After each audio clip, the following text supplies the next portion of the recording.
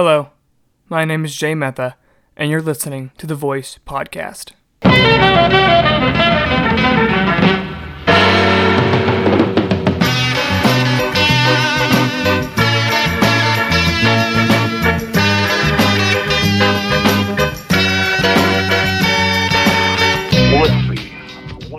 Hey there.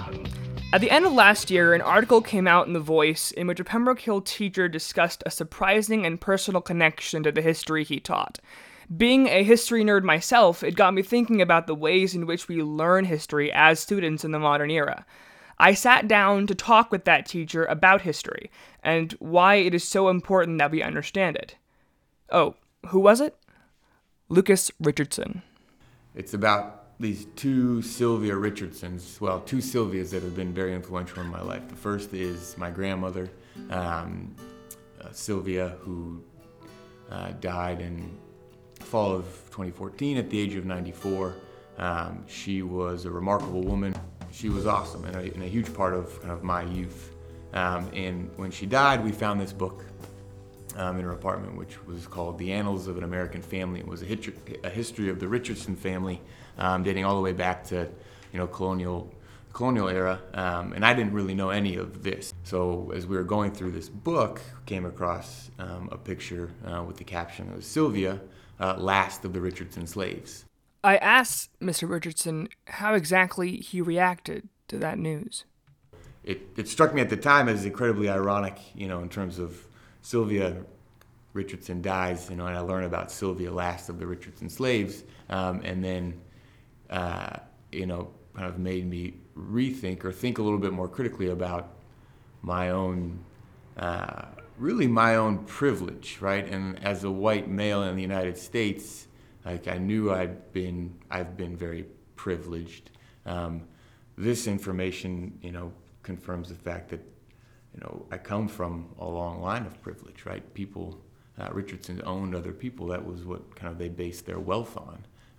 And so it's kind of shocking. So what exactly do we know about Sylvia? I don't know anything, right? And I should have brought, you've seen a picture of her. That's all. And there was not, she was quoted in one other place in the book talking about, I think one of her children, I can't remember, but she doesn't show up anywhere else. And she shows up maybe on a last will and testament of kind of her previous owner, as she was passed on from one generation of Richardsons to another. And so all I really have is that picture with this kind of smiling woman. And my dad and I talked a lot about this, because to me it was very interesting that the one picture of a slave they include is a woman who's smiling, seems almost happy, right, content in her old age. And was that done as like a subtle or subliminal hint to the reader that, listen, Richardsons treated their slaves well. They were among, the good ones. And as a way to kind of soften, right, for future generations. Because this was written, in the 1920s, this history. So, slavery was long gone. Jim Crow was in full force. So to me, I found that just somewhat odd, or at least questionable, but it got me thinking about, if a woman can have a smile like this, right, after living as a slave for so long, she must be a pretty remarkable woman in and of herself. And so, I don't know, that's all we know about her. I asked him how this personal discovery has affected his understanding of history. I think this just kind of confirmed for me why it's so important that we study the past in a way that ensures it stays relevant. Try to always make those connections to the present. It also got me thinking, this should be a project for students to do or at some point in their high school career, they should have to dig into their own personal histories, because it might make the study of the past much more interesting. And I think also, for me personally, I think it's about it should shape how we approach the present, right? And how we look to the future. So I think that this was a reminder of why history really matters. And I couldn't agree more. I know from personal experience that studying history on a human level breathes life into it that textbooks just don't. But then what does the history education that he's talking about look like? Is it a swing in the other direction? I know many high school students would be ready and willing to throw out their textbooks for individual narratives. But do we really gain anything from losing that macro level of understanding? According to Mr. Richardson, the key is finding middle ground. I think that you need the macro to understand context, right? And kind of be able to put individuals like the one you're researching, or like either Sylvia, that I wrote about, into kind of this broader picture of what's going on, right? But I think in the macro is where you lose in some ways, the interesting part of it, and I think the human part of it. And so, you can see slavery as an institution, and you can read about kind of the economic reasons that it was so entrenched in the South, and the way that it was justified from, religious or political or economic perspectives, and kind of rationalize it all. But the human is what allows you to, I think, to really get it, right? Why it was such a big deal at the time, especially from the perspective of those who it impacted. So I think, and that only comes in very kind of micro, focusing on specific people or specific stories. And I think that's why, movies are often really good at kind of bringing out the stories, right? You watch 12 Years a Slave, you get a very different understanding of slavery than reading about kind of the institution of slavery in the South in a textbook, right? You probably need both to really get it, but I think it's tricky because, history teachers and history textbooks tend to get caught up in that big sweep, and you feel like you have to cover everything, and then you don't take the time to really dig into specific people or stories or situations. And I think the trick is trying to find the balance between context and and those good stories and interesting people and all of that. So then what exactly is the benefit for the student of this balanced education between the macro and the micro? What do we gain? I think there are a number of benefits. Number one is connecting with the past on a more human level, which will probably be more interesting, right? And I think the residual kind of benefit of that is that it will probably build some empathy in the person doing the learning, right? And force you to understand how a human being, an individual, lived in a different context, right? And I think if history teaching if a history class is any good, it builds empathy, right? It helps students exercise that muscle. If anybody ever had Mr. Richardson in class, you will remember that he does a lot of this. There's a lot of personal, individual, first-person, primary source accounts that we use to build a full picture of a historical event from a number of perspectives. He touched on why exactly that's so effective. I think that in doing that, you learn about the perspective of others. You learn about things that might make our even contemporary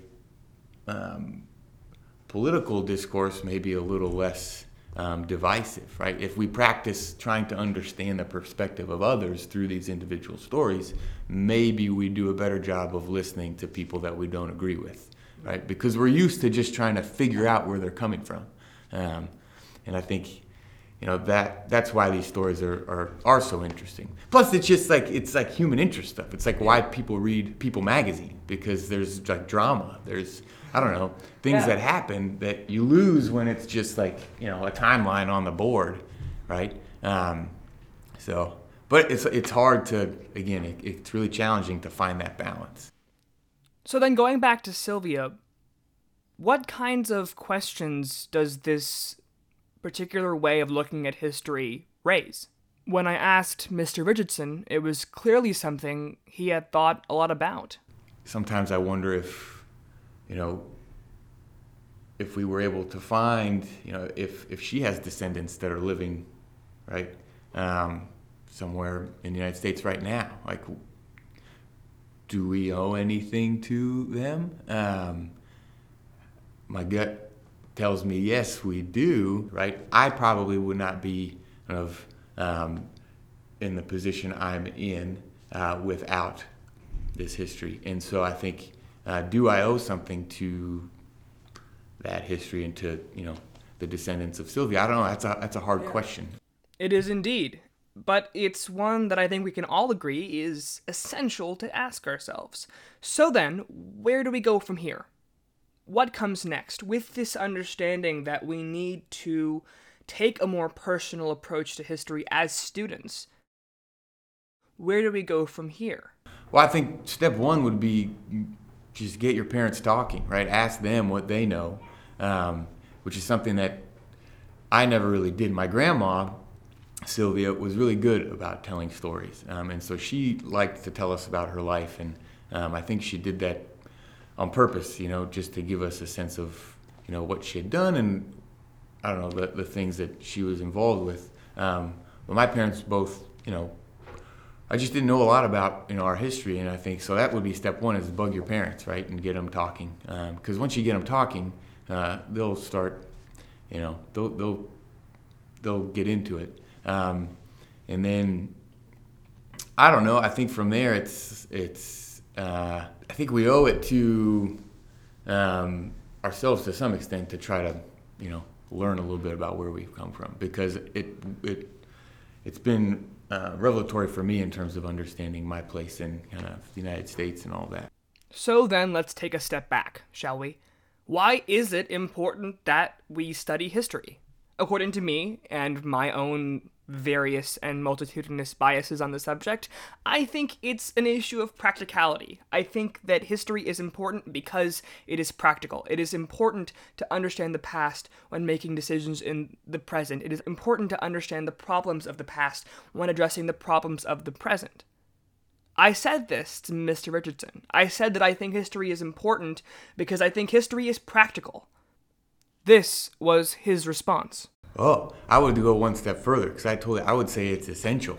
Like, I think that it is and obviously I'm a history teacher saying this, but it is the ascent, and you're a history, buff listening, but like, I think it has to be like the cornerstone of any curriculum, because not that every kid's gonna like go on to be a historian, but the skills you learn, like just that, what we talked about earlier in terms of understanding perspective, right? That's something that all humans need, right? And history helps build that. So does English and reading literature. But I think history also gives a context for any other work that you do, right? So like if you're going to go into medicine, understanding the history of medicine and how doctors at one point in time were absolutely certain that they knew how things worked, and then they learn, oh wait, no, leeches are not the best thing, right? We don't need to bleed everybody, right? So understanding how the medical field has evolved and how medicine fits into the context of any era is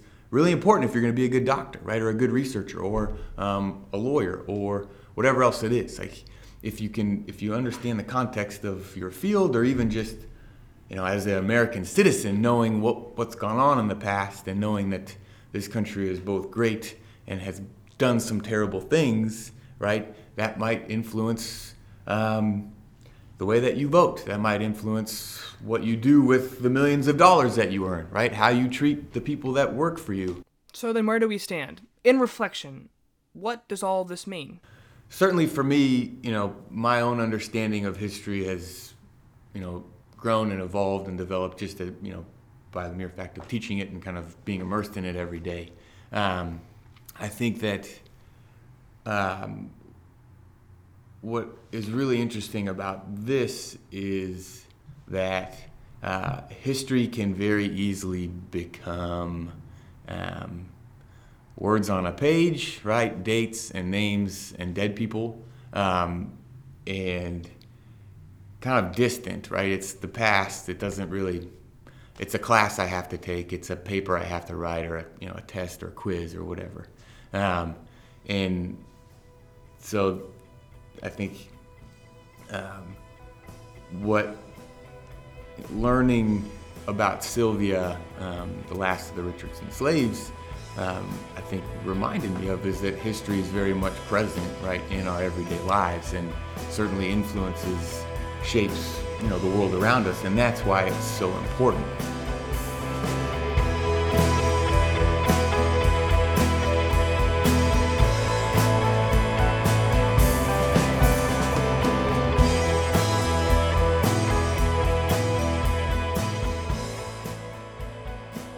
That's all for this episode. Big thanks to Mr. Richardson for speaking to me not once but twice on the Voice podcast, for being such an amazing educator, and for touching so many students at our school. We wish him all the best. Thank you to Spencer Thutt for providing the music for this podcast, and of course, thank you for listening.